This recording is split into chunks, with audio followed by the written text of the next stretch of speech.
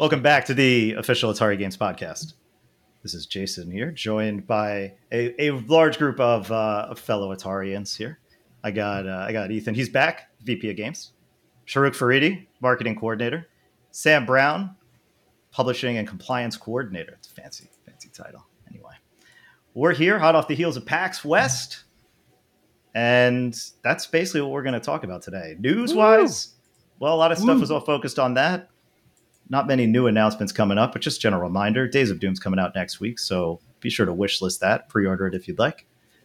Wishlisting if you just want to do the bare minimum. That would be wonderful. Just go over there to Steam, click that wishlist button, tell 5 friends, or bad luck will haunt you for 10 years. And then pass it on. Does that apply to us as well? Yes.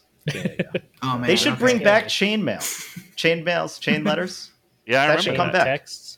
Circle mails. We I should feel like that incorporate happens sometimes on like Instagram stories. I get the ones that are like, if you don't post a funny picture, then your dog's gonna die or something. Wow, that's dark. Yeah, No, that maybe got that's just dark. me who gets that. I prefer the ambiguous ones where it's like bad luck's going to happen, or sometime in the future you're going to trip and you're going to stub your toe. Right. I don't want that to happen. Hey, marketing guys, make that happen. Incorporate that into the next. Chain mail? Yeah, like chain letters with vague threats. Sure. I like the inappropriate holiday ones that I won't repeat. Fair enough. Well, look, we got a lot to talk about for PAX, so we're going to skip the news, but I do have a warm-up question, which I'm quite excited about. Because, look, I like to keep the warm-up questions like not so much game-related, but somewhat current to the pop culture, to the pop culture sphere, so to speak. And what's everybody talking about this week? Aliens. So we're going to go around, and you're going to answer 2 questions. Aliens. Are they out there, and are they here? Ethan. Are they out there, and are they here? Yes. Is it both things? You need to answer both of those questions. Are aliens...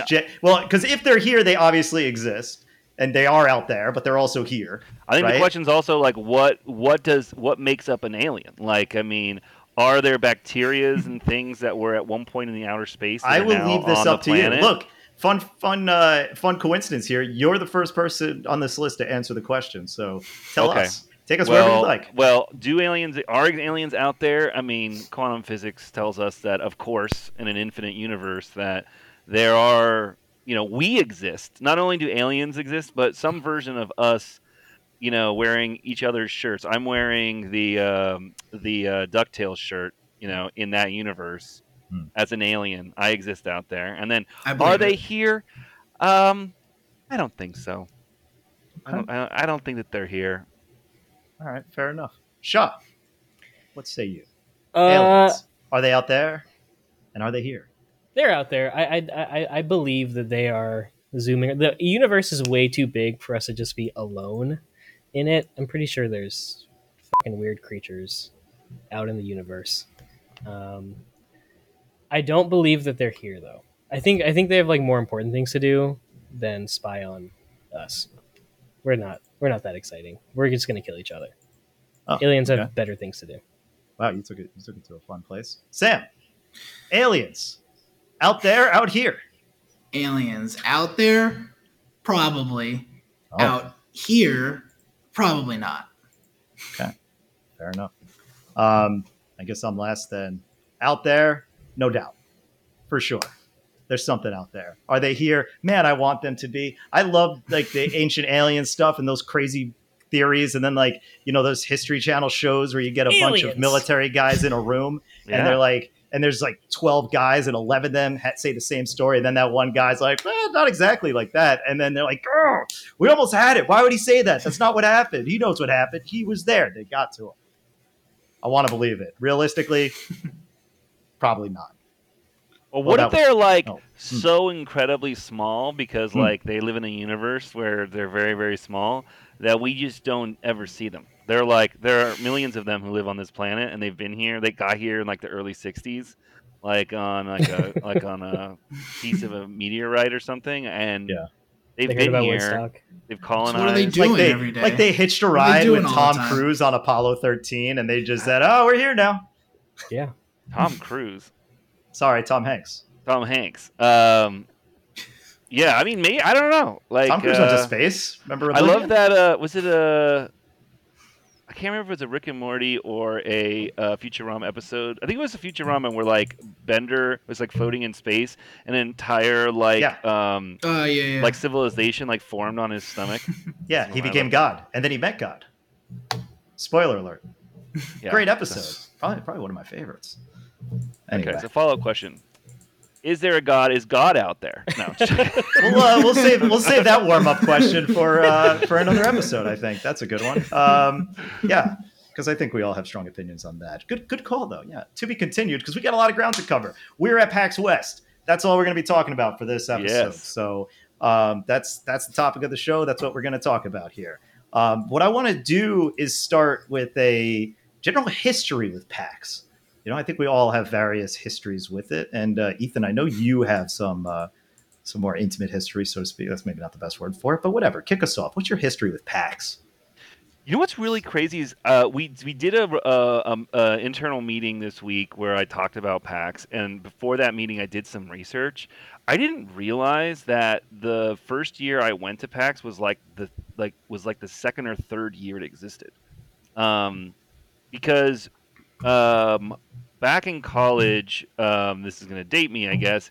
I was reading, Penny Arcade a bunch. Like, I loved Penny Arcade and Control. I think it was Control Delete. I think was one of them. There was a bunch of other like video game related web comics, and and I always wanted to go to gaming events when I would sneak into E3 because I live in Los Angeles area, so I would like go and sneak into E3 and stuff. I always wanted to like go to these game events, and like PAX was the first one that I ever knew of where it was like this is where gamers were collecting together to do stuff. And I used to go. I went once when I was in college, and then I didn't go back for a number of years until I went again. But I think I've gone for like 8 years in a row, maybe, or 9 years in a row now. I guess, of course, I missed like a year, maybe 2 years for the pandemic. But yeah, I love going up there. I love Seattle. Was that so just West? Have you ever been to East? I've never been to East or South. And believe it or not, I've also never been to Australia. Well, I've been to Australia. I never went to PAX Australia. Got it. Shaw, what about you? What's your history with PAX? My history with PAX, I watched a lot of PAX panels, like in college, like Giant Bomb and Game Grumps and all those guys that would do panels. Like they would have like 2-hour long panels at PAX, and that's what got me super interested in like games in general. And then I didn't have the opportunity to go until I went to PAX East last year at my previous job. So I hung out in Boston and just played a bunch of indie games, and that was a really fun show. It was a different vibe from West, which maybe we'll get into, but like PAX East is like a giant room where West was like split into different halls. And yeah, that was my first PAX experience. It was a lot of fun. Well, that's actually worth taking a little bit of a detour here because that is unique to this year, right?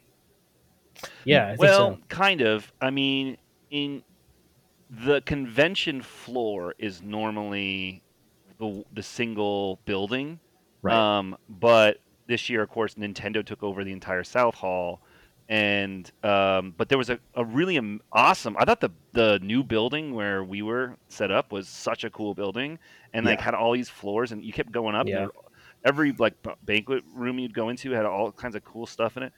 But in the past, like especially in like I remember in like I don't know 2015, 2016, I feel like when it was so big, it was all across downtown. Like all the hotels had panels going on in them, basically, and there were like events that were not. Some of them were sort of tangentially related to the PAX. They'd be like, I don't know, they would be like a D&D party, or there would be like a tournament for some game, or I don't know, there would be just like a brand takeover of like an area of downtown, which over the since 2019, even 2019, I feel like it was less. So, anyways, it has been stretched across the city in the past. It usually is. The convention floor, no. The convention floor was normally all in one building. Got it. Sam, what about you? What's your history with PAX? I'm probably the least experienced with PAX. Like I would read the webcomic back in the day. Back in the day for me is like the mid 2000s.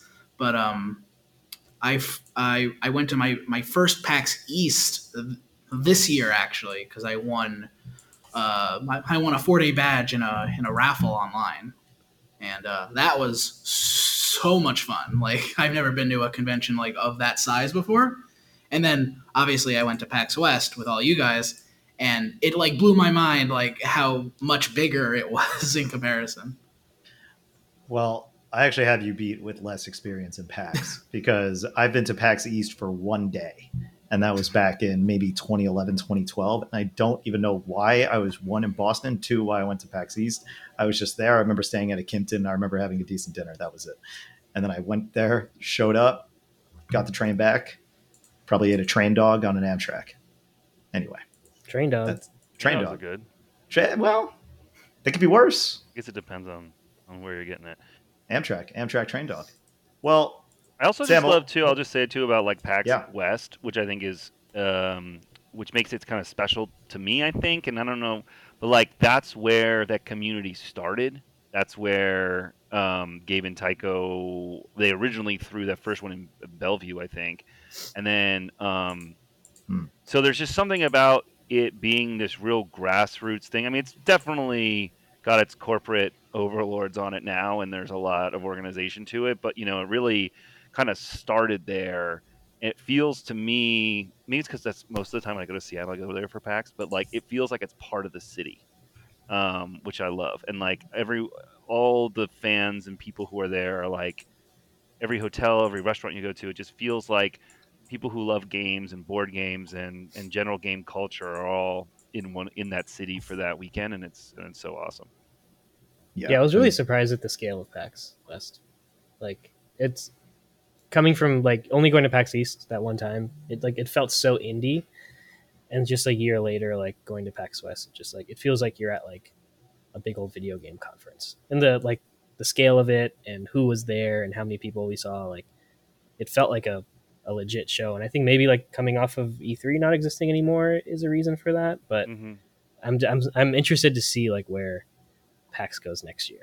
Yeah, it's cool to see Doug Bowser in a Starbucks and Yeah. run into Shuhei Yoshida at a PlayStation party. Look at me, I'm name dropping. Here we I go. thought you were already friends with these guys. Don't you just go hang out with them? Yeah, Did play like I was trying to come up with a Japanese RPG game, but Go ahead, go ahead, just throw one out there. What do you think? What do you think we play I don't even know. with cross-platform support? Could be anything. Yeah, I don't know. Yeah, I don't either. Could be maybe Genshin. I don't even play Genshin. I don't play that. But is Genshin on Switch?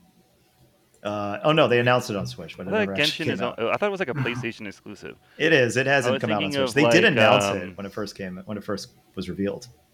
My brain like went immediately blank when I tried to pull up a We're playing PlayStation. Monster Hunter. We'll just call it Monster Hunter. There we go. There you go. That's fun. Everybody loves Monster Hunter now on Anyway, on mobile. What's the one about the high schoolers?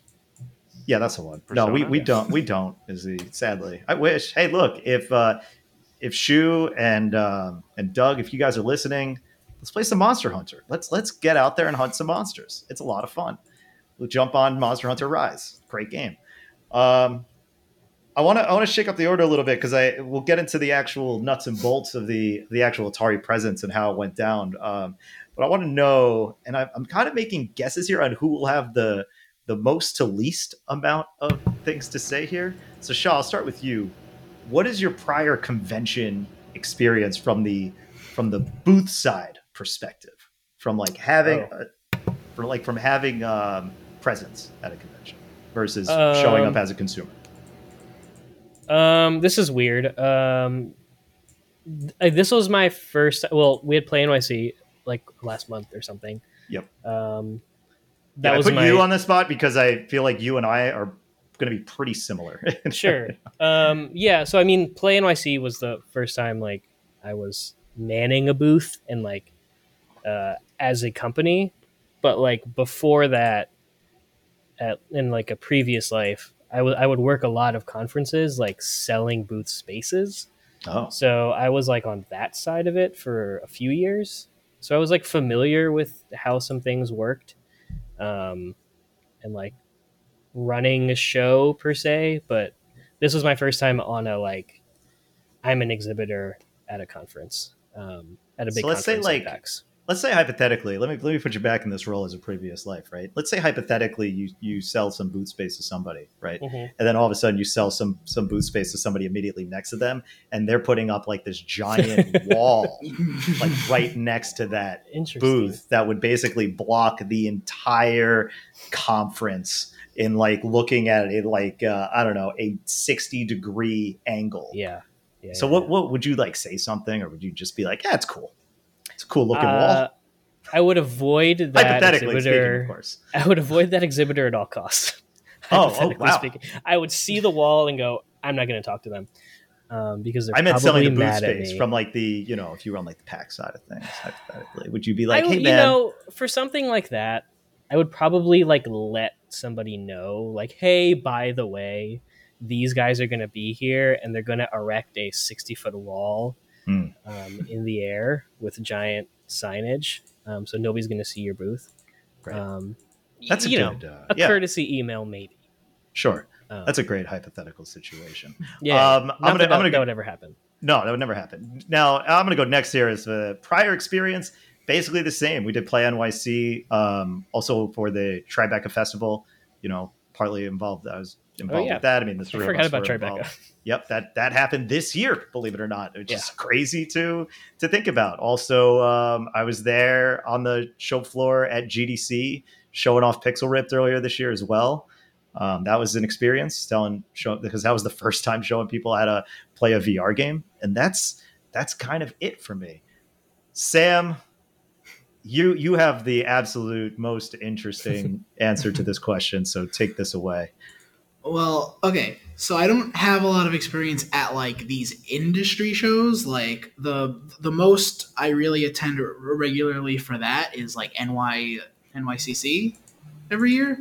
Mhm. But I do visit a lot of like fan conventions, like anime video game conventions, like a Magfest, all the different anime conventions. I used to go just for fun. Nowadays, my fiance is usually working in the artist alleys, so I'm along for the ride, helping her man her booth and the register and everything. Oh yeah, who's your fiance? Why don't you give that a plug? Why don't you drop the name You here? can look up dressy deer on on Etsy and whatever social media you might have. I Sells don't. lots of cute fan art, original art, stationery. It's all good. All Great. good Enough. stuff. Enough of the ads. Okay, so Shameless plug. Censor all that out. perfect. Yeah, it's just gonna be a bunch of like sense like he just dropped some foul things. Yeah, we can't be long selling bleep. that. We can't be selling that kind of stuff out here. Yeah, check that out. Check out Dressy Deer on Etsy. But yeah, that somehow you underplayed the amount of these conventions that you go to. But we'll leave it there for the. I'm How many do usually you go at one to of a these year? conventions like every other weekend, at least over the summer. It's like pretty much every other weekend. It Would you starts say to like slow 20 down to a little 30 a now. year? A year, Yeah. probably. That sounds about right. Maybe a Was it little okay more. how I presented it at the company meeting? I realized I was Oh trying to yeah, no, like yeah. I was trying to not like put you too much on the spot or like dox you or anything. I was just trying to like speak to how much experience you have with it. Yeah. Yeah, Well, yeah, no, that was good. I gotta I enjoyed it. I enjoyed the shout out. I felt like we should leave the doxing for this, and doxing accomplished. All right, Ethan. Not only do I want to know prior experience, I want you to also lead into the strategy, like from that experience and what your strategy was, because as you were the kind of the lead on putting this whole thing together, what was the drive? So where did you come from?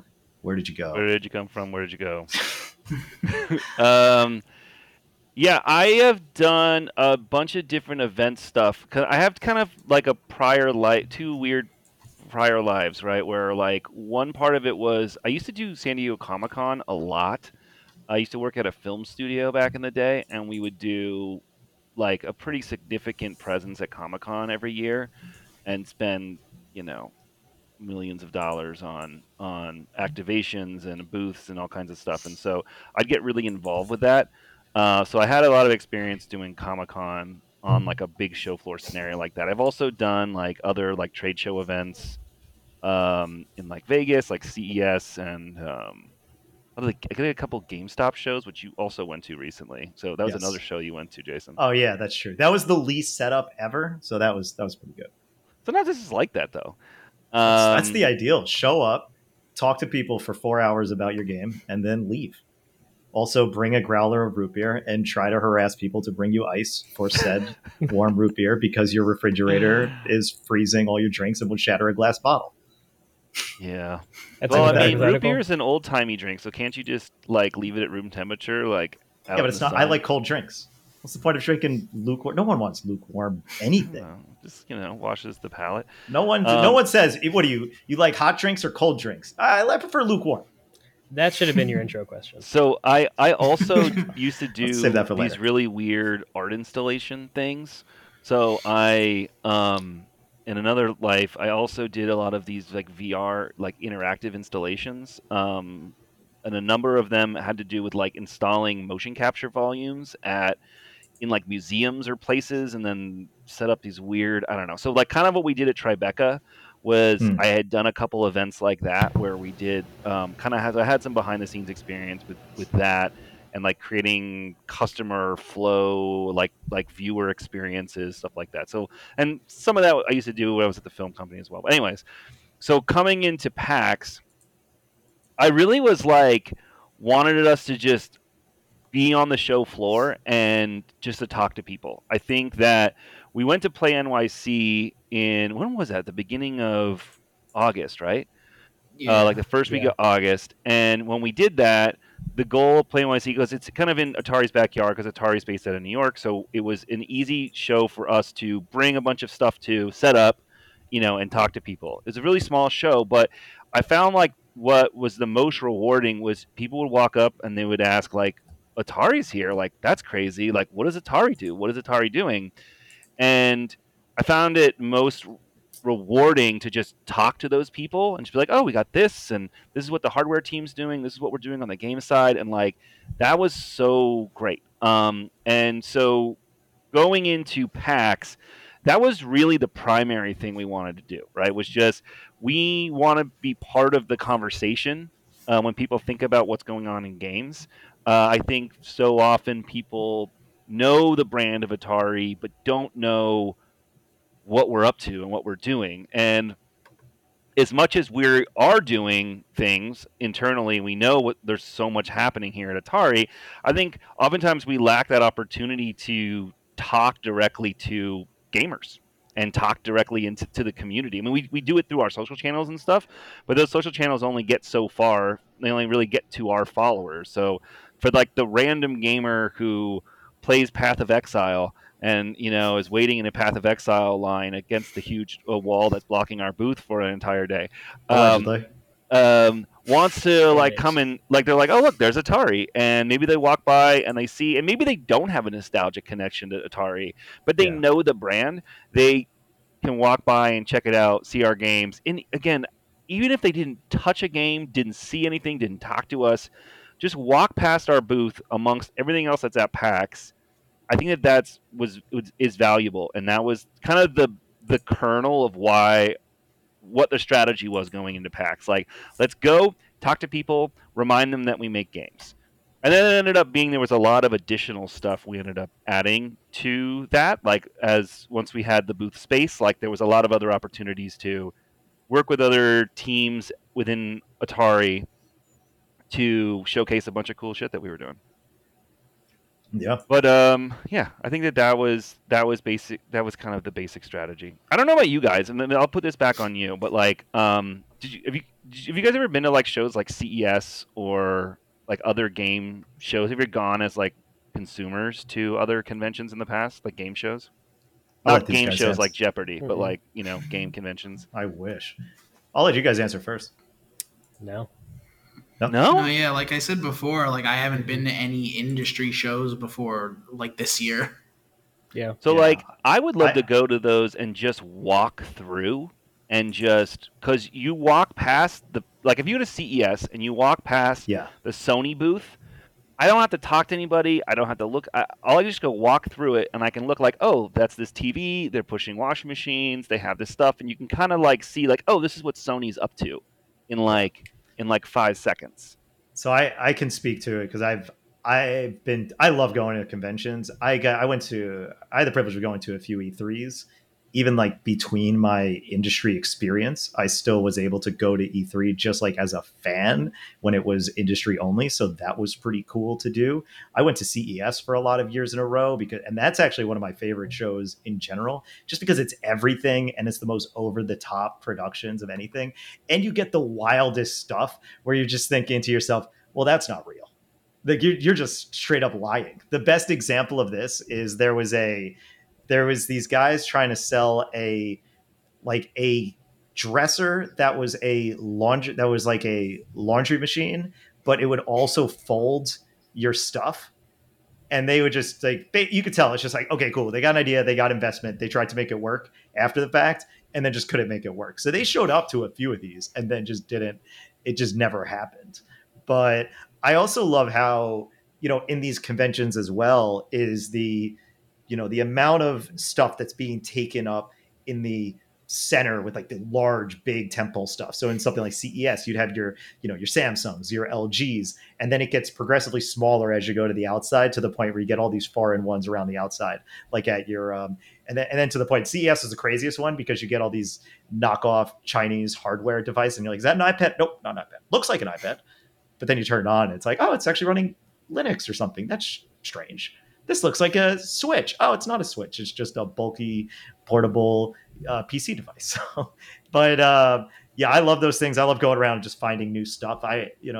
Going to E3 and again, walking around the outside is always the most interesting thing for me at these conventions. Walking around the outside and seeing what's there, because you already know about everything that's in the middle. It's what's around the outside that's more interesting. That's how I discovered the game so many years ago, a game called El Shaddai. I'll never forget walking around the outside of E3 and just seeing El Shaddai and being like, what is this? And I love that game. And I saw, I think Shaw and Sam, you guys both nodded like, yeah, you know that game. Mm-hmm. Ethan, you know El Shaddai, or does that sound like one of those made up games? I don't know that game. I Did probably they should. re-release it recently, or am I making that up? Yeah, they every so often it pops up. I don't know if they Yeah. actually did really. Look, I gave them their money when it came out. Was it They like got an it. old PS2 game or something? It was on 360 and PS3, I believe. Okay.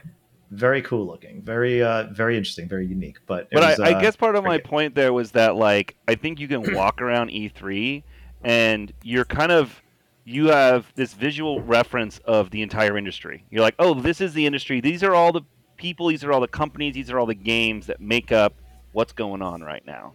And Yes. so I think there's an element of being at a convention like PAX with with the big glowing Atari logo and a bunch of our games to show off, to just put a stake in the ground and remind people that we are part of that community. Well, describing the booth is interesting because you said that big glowing Atari logo, and that was actually on the side that I was on. So the whole booth setup itself, to give a brief overview, is you basically had this big cube right in the middle. On one side in the front, you had the merch table with like that really cool pattern that was designed with like a lot of the vector graphics on it, and that was the merch at the front. Going around, let's say, hang on, I'm like imagining a clock, bird's eye view. We're going counterclockwise. Then you had the 2600 plus on the side, and then demos of Mr. Run and Jump, which is speed runs for. And Ethan, I'll never forgive you for reading my score after I was so happy that I got it. Then let's see. Then next to that was Haunted House, and then Atari 50. Going around to the next side was the Atari 50 arcade cabinets from Arcade 1-Up. And then going around to the other side there, which is where I spend most of my time, was Days of Doom, Lunar Lander, and Quamp 2. But that side also had this giant glowing Atari logo. And the amount of people who would go by and just want to take pictures in front of that thing was quite a heartening thing to see. So I think it did a pretty good job of attracting people. Just seeing this giant white glowing thing would have been great if there wasn't a giant wall blocking that. I want to go back to Shaw and kind of go down. He could start here with this question, which is, what are the highlights? What would you say were a couple of the highlights that, from your perspective, from the event, and that could be anything. That could be highlights, success from the Atari perspective, own personal highlights. I know you got to meet some people you were kind of excited to. So just kind of Mm-hmm. go run wild with some positivity here. I guess I'll start with the actual like booth building part of it. Like Ethan and I got there Wednesday, like afternoon or whatever, and you just get there and it's just like you see skeletons of like all of these gigantic booths that are starting to come up. And so like kind of walking into the hall for the first time, kind of like smelling that like convention air, which is a thing. And then you start to see things kind of start to come together. And then like being able to see the whole thing come up. We saw the wraps go up, the lights turn on, the demo stations start to be built, and then you can start to kind of envision like where everything's going to be, where people are going to start walking into, what they're going to be attracted to the most, and figuring out how to position things. Like that's the stuff that I really loved doing, kind of at the beginning of the show. And then, yeah, honestly, it was just like huge highlights for me. A part of that, aside from that, is just seeing how excited people were to come like play Atari games, especially seeing like kids with their parents. Like growing up, like my parents would never take me to a gaming convention because like couldn't afford it, and they weren't like happening all the time like they are now. So like seeing like parents like with their kids showing them games and talking about like Atari and the stuff that they grew up with and hanging out with them while they like play demos. Like I watched this like little girl with her parents like frustrate her way through Quamp 2 until the point where she was just mastering it. And I was like, this is amazing. Like, cause like it's not like our target demo when we're talking about marketing a game. It's like, you know, parents who are showing kids their video games. You kind of only get that when you go to these shows. So like moments like that where you just kind of see families walk around and play games, selling merch, like those rushes where people would just kind of come up and they'd be like, I need a medium, I need a large, I need this, I need this. And it's just like, you kind of like get into the groove of like pulling shirts out and everyone's like, where is it? I can't find it. And like freaking out and like, getting those sales like that's a fun rush. And then I could keep going, but I think the last one is probably like, That's fine. You're good. You know, meeting Giant Bomb was really, really cool. They came around the booth. Like those guys are, I wish I got to talk to them more, but they were kind of just walking around. They're like the reason I got into games. So it was really cool. Like just chatting with them for a little bit and shaking some hands. So coming to these shows, just like, again, just meeting people and like, you never know who's going to like come around the corner or who's going to walk up and tell you some story about Atari or get excited about a game that you didn't really picture they would get into. So yeah, it was a lot of moments like that really, really stuck out to me. Very cool. Sam, what about you? What were some of the highlights?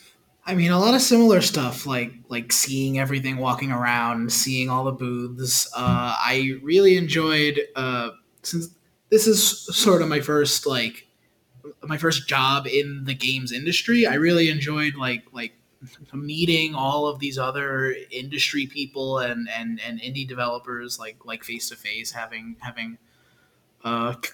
conversations with them.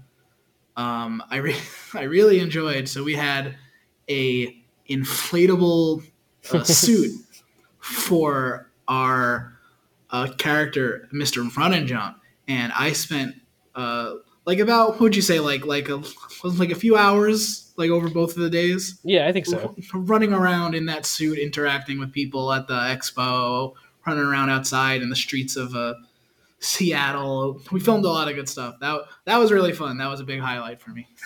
What was I gotta ask? So, okay, you got to tell this story because basically there was a stage that had Just Dance, and they were just running Just Dance on this thing the whole time. I think it was even using a Kinect, which was interesting. Yeah, they had that at PAX East as well. Right, and there was a guy constantly there, and he was doing everything.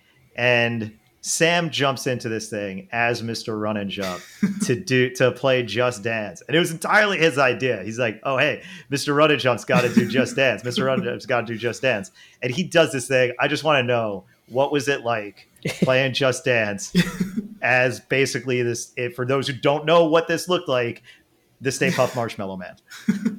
I could barely see out of it while I was like jumping around and doing everything, and like started to like fog up in there in the one spot that I could look out of.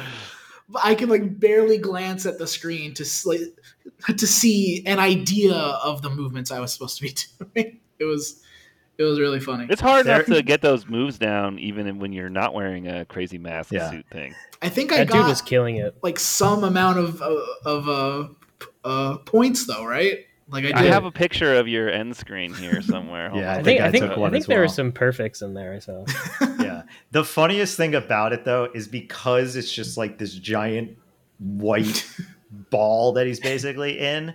Sam is legit trying to do the moves, but like as if he wasn't in the suit. So you oftentimes will see this thing moving around and just like see the imprint of Sam like banging against this outfit. And it's so ridiculous and hilarious looking. It's kind of like that scene at the end of in Ace Ventura When Nature Calls, where he's like trying to get through the rhino, but it's like Sam's face hitting the white sheet of Mr. Runjump like he's trying to escape. It's amazing. That's exactly what there I was were gonna points say. where I was trying to maneuver the arms around, but it just looks like I'm trying to like break out of the suit. You can see my hands. Yeah, it was hard to maneuver it around. We'll have to get a V2. You got a score of 1,500, so you got some points, and you That's got pretty good. A rating of crazy. I don't know. Ooh, that sounds crazy. great. Nice. I mean, never played Just Dance in my life, but that sounds great. The Throw it guy on you the were board. playing with though got a superstar rating. He had 11,000. Well, he was on points. top of that thing. He was amazing. So He was real good. I think he's still there, probably Yes. dancing on that they stage. I was say so he's happy. still there to this day. That's another great thing about the Yeah. PAX community, though. It's like there is a place for you to go play. It's not just like whatever the newest trend is. It's also just like play anything or celebrate any component or era or moment in gaming. It's so cool. Yeah. And it is such a Well- welcoming community. It seems like people were hyping him up. Totally. Like he had It was a great. crowd around him. There was one guy while we were chasing Sam around, and you guys, shout out to Bianca on our side to social media. But Shaw, you and her were actually actively going around trying to make him do these things. And there was one guy who asked me, he's like, "What is that thing?" And I said, "It's Mr. Run and Jump." I said, "It's a game. You could get it." I was like, "Get it now on Steam." He's like, "You just got yourself a wish list." He's like, "Great marketing." That's and did awesome. it right there in front of me. It was great. I got to go next on the highlights and just say that I was firmly planted between Days of Doom and Lunar Lander Beyond. And that was most of my experience, other than like the 10 minutes that I was selling stuff without any training on the till. So hopefully everybody got charged in the last hour of that for things. But anyway, other than that, that's basically where I was. And it was just very cool. Play NYC was the first time I actually got to see people play Days of Doom firsthand, like right in front of me. And that just seemed really well received in that moment. And see that times like infinite more for PAX and seeing a lot of positivity and people wish listing and seeing some of the results afterwards. Like it's always heartening to see something that, just in general, when you put a lot of time into a game and you see, or any project, and you see people play it and actually enjoying the thing, even in those brief moments, putting aside whatever happens with the final, with the final release or review scores, whatever they may be, those moments are still awesome and make it worthwhile. So seeing that, it was the first time seeing Lunar Lander being played. And, you talk about people from prior generations who are familiar with Atari versus younger players or who have never played a game like this before. Lunar Lander makes no qualms about being about controlling like the classic Lunar Lander. It's way more forgiving than the original, looks completely different, has a whole lot of new stuff, but the gameplay is still very much that gravity flyer, that it was a term I didn't know existed until we released Gravatar Recharged. And seeing people play it and wrap their heads around the controls, you can easily tell who knows what this is, who doesn't. And then when you get the pairings of people who did and didn't, and seeing the one behind them like kind of lord over their kid while he struggles, and they're just laughing, like, let me show you how it's done, and then go in and just absolutely nail it with precision because they know how these games control. It was great to see. Also, people don't read. We tell people immediately what the how to play the game, and they're just like, whatever, I know how to play a game, and then they just jump in and they don't. So learn that. That's a lot of fun. Also, you know what I'm going to say. Got to give a shout out to the Lords of Gaming who came by. Yeah. I had to play that video on the. I know, it was great. I mean, look, I was caught off guard because I'm a big fan of Lord Cognito for his work on Defining Duke, an Xbox podcast, and he always calls himself Lord Turn-Based. So I called him out on Twitter to come by the booth, and he answered the call. So he came by along with King David and Lord Addict from the Lords of Gaming. Funny story with King David. This guy starts playing Lunar Lander, and he's into it. Lord Addict, basically after the first time he plays it, he's like, hey, can I get the control? He's like, hey, can I go next? And King's like, no, you may not. Absolutely not. You got to pry this thing out of my hands if you want it. So he was really into Lunar Lander. That was great. But Addict got on Days of Doom, and I got interviewed by Cognito, and that was awesome. Really caught me off guard when he started the interview saying, who is this fine gentleman next to me? That I did not know how to respond to when he said that. But it was an absolute pleasure to meet those guys, and the enthusiasm is unmatched. And yeah, it was great. And it just kind of encapsulates, the enthusiasm that came from anybody else who came by the booth. You never know. You're coming from Atari, you hear all the chatter, you hear all the nonsense of people who want to come at us for whatever history we may or may not have in their opinion, but to just see general overwhelming positivity from people who come to the booth, that is the ultimate highlight. So, Ethan, bring us home with the highlight. I want to know two things from you. Yet again, you get the two first, because the one, I want to know your highlights, and two, I want to know, just for you, we won't go around the horn on this one, what would you do differently for next time? As I hope this is not the last time we do something like this, although we have nothing to announce at this time. I'd like to know some of the learnings you may have found as the leader of this. I mean, I think the highlight for me was, maybe this sounds selfish, but like I think the highlight for me was being having everyone from our team there. Like I think like it was really cool to be and show off the games and all of the stuff you guys were talking about. Like all those moments I think were really special. But I think for me, like we so often interact with one another this way. Like you and Sam sometimes are together in the office. Sean and I rarely get to spend time together. So having the whole team in one place together, like with a purpose, was really awesome. That was probably my favorite part of the event. I also love just getting my hands dirty and like doing something, like building something up and doing it and then completing it and like walking away and like we did something today.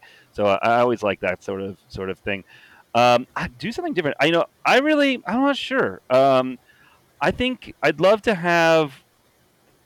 There are things that I'd love to like upgrade. We talked about doing kind of like cooler, more like arcade cabinet type like demo stations.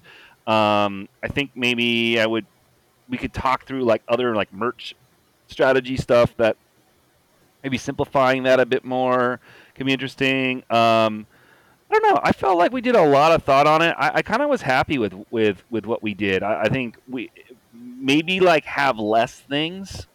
That could be a learning. Like we had a lot of stuff there that we were talking about, and it came. I don't know how. Like if someone came by the booth and wanted to know everything, it was kind of a lot for them to take in and walk away with. So maybe having like less games or less other like product and things that we were talking about, or other things from Atari. But generally, though, I felt like I kind of was happy with what we did. I agree. It's tough though, because like I feel like we're in like a proving stage right now, where like we need to like prove that we're like we know what we're doing in like the indie video game space. That I think like we do, and like it's like I feel like that's why we like have to show a lot of things. Don't tell them otherwise. We do. We're Yeah. really good at our jobs, but I feel like that's why, We're like, awesome at it. this is our first PAX, right? So it's like I feel like that's why we need to like go like, oh, like we have all these games, we have all these things going on. So I agree with you. Like, I want to be able to get to a point where we're just like, here's like 3 really good games, and you're gonna play them and you're gonna like them. But now we're kind of like, we're spreading our wings a little bit. There was a lot of learning on the boring shit that no one's gonna know about or talk about, of like behind the scenes on how we like get stuff onto the floor and where to ship Yeah. things and how to manage stuff and what type of electrical power to have. Sure. And all types of that type of stuff that I think that going back we could be more efficient. But none of that's exciting to talk about on a podcast. No, but I Got will through it. say, I did not understand how strong Ethan was until I saw this man like just throwing around these full totes. That I was like, I could probably use some help lifting this one, and then he just goes in and just like gorilla, What are you talking about? he just throws this thing over this I giant. don't know He's what got you're that talking dad about. strength. Crazy. I got It that was- strength. it was I don't know impressive. what you're Yeah. talking about though. It happened. It was at the Totes? end. It was the last day. Yeah, you had like those big The black big- totes. Chest. Oh, And you like just, the like- containers? Yeah, the things that were absolutely filled with heavy shit, and you just throwing them around like it Well, was nothing. And then you're like, yesterday, I'm tired. Like, I had all of everything that we packed that was ours in my driveway, and I had 2 folding tables out, and I had everything pulled out, and I was like going through, looking at inventories, trying to like find like the POS system. I was like, it's got to be in here somewhere. I'm like digging through T-shirts, and I was like, where did the 2600 pluses go? Like, I was thinking in my head, I was like, are those the only 2 2600 pluses that we have? And I don't know where they are. They're in some random box in my garage. So I figured that all out. So yeah, I don't know. sweet. Throw stuff around. Good stuff. Well, anybody else have anything they want to say about PAX that we didn't talk about? No? Right on. Well, then we nailed it. Good stuff. Hey, it was a lot of fun. And hopefully we get to do that again soon. And hopefully if you're listening, you didn't get to make it, you get to make it out when we do some sort of in-person event. As always, Atari will be at Portland Retro Game Expo, which is I think it's the 14th to the 16th. Maybe someone check my math on that, but like it'll be really fun. There's a couple things that Atari is bringing up there to go along with what Atari Age is doing at the Portland Retro Game event. So Sweet. I don't think any of us are going. I might go, but that's a cool place to go up and interact with more Atari people. Yeah, that's awesome. Good stuff. Good call. All right. As always, I'd like to end these podcasts by just general chat about video games. Let's talk about some games. What are we playing? Sam, haven't heard from you in a while. Why don't you start us off? What I have to you... run, guys. I'm gonna go. I'll let you guys keep talking. I'll just say that like I'm playing Starfield and I've fallen asleep twice while playing it. I really want to get into it, and I think maybe I'm just old, but that was my problem. Yeah, Ethan knows how to make a box quote just on the fly. I fell asleep twice. Yep. I've never done that with a video game where I've like fallen asleep. I like wake up and I like have the controller in my hand, and I was like, oh yeah, I was talking to that lady. Just still waiting for your response. Yeah. Nice. All right. Well, thanks for joining. So, yeah. So yeah. Bye. All right, Sam.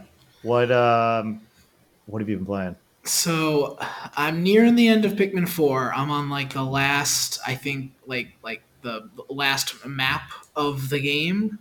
But I actually taken a small break from that to finish Jedi Survivor, because I'm actually Nice. I was at the end of that game and then I dropped it for whatever reason. I got distracted by other games, so I'm actually finishing that up later tonight. Hell yeah. All right, cool. Shaw. I have been slowly getting my way through Armored Core. I think, like Ethan was talking about Starfield, I was really excited for Armored Core just because it's a FromSoft game. And I'm playing it, and I'm like, it's not grabbing me like their other games have. It's still fun, and it's still challenging, and I like flying around and dodging and feeling like a Gundam and blowing things up. But the gameplay loop is just like, I know, just like the starting and stopping missions thing slows me down a bit. I'm gonna finish it. It's gonna take me time.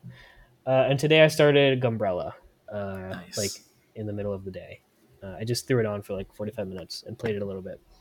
It's fun. It's a Devolver game. It's like a little dark. It's got some cool humor to it, like weird characters. The movement mechanics are kind of weird because you kind of use your like umbrella to like boost yourself in certain directions. So it's taking me some time to get used to, but I'm liking it so far. I think I'll probably finish it maybe this weekend. Cool. Now for Armored Core, Mm-hmm. is that your first Armored Core, or do you have It is any my experience first with the Armored franchise? Core. Okay, Yeah, but you're a big From guy for the Souls stuff. Yeah, I like Bloodborne's my favorite game of all time. I put a lot of hours into Elden Ring. I like From games a lot. Yeah. But that's the funny thing is like they now have this identity, but they were the Armored Core guys Totally. for so long. And it's funny that I wonder how much shell shock people get who are in your similar position. Yeah. Who are like, well, I love From. I've loved them for the last, 10 years. And now it's like, well, surprise. Yeah. Yeah. They also like giant robots and customizing little bits and bobs. I trust it. It's still got that like weird story going on in the background that I'd like to see unfold. I just like when he's Handler Walter, and everybody has cool names. So the name of the game is cool itself. The Fires of Rubicon. I don't know what that means, but that's so cool. It is super Hell yeah. So, all right. Then I'm last, I suppose. I've been playing 2 games, but I'll just talk about one of them, which is one that I don't think gets much love. It came out earlier this year. Bayonetta Origins, Cereza, and the Lost Demon, trademarked. I'm just reading the actual name on the Switch eShop. Good. I was confused until you said trademark. Yeah, it's trademarked, so TM. This game is Delight. It is a Bayonetta spin-off where you play as a younger version of Bayonetta and you control. I knew nothing about this game other than it looked cool and I like Bayonetta. And the game itself is this super pretty looking storybook style brothers esque game, like Brothers, if you play that, or I forgot what the full name of that game was, where you control 2 characters at once. I didn't know that was an actual mechanic in this. So you control Cerezo with one thumbstick, and you control the cat doll thing with the others. Cheshire, right? Yeah, Cheshire, yeah. And it's just fun. It's quick, breezy. It says I'm like 25% through the game, which is great because I have not spent a lot of time, and I am all about these tight experiences now.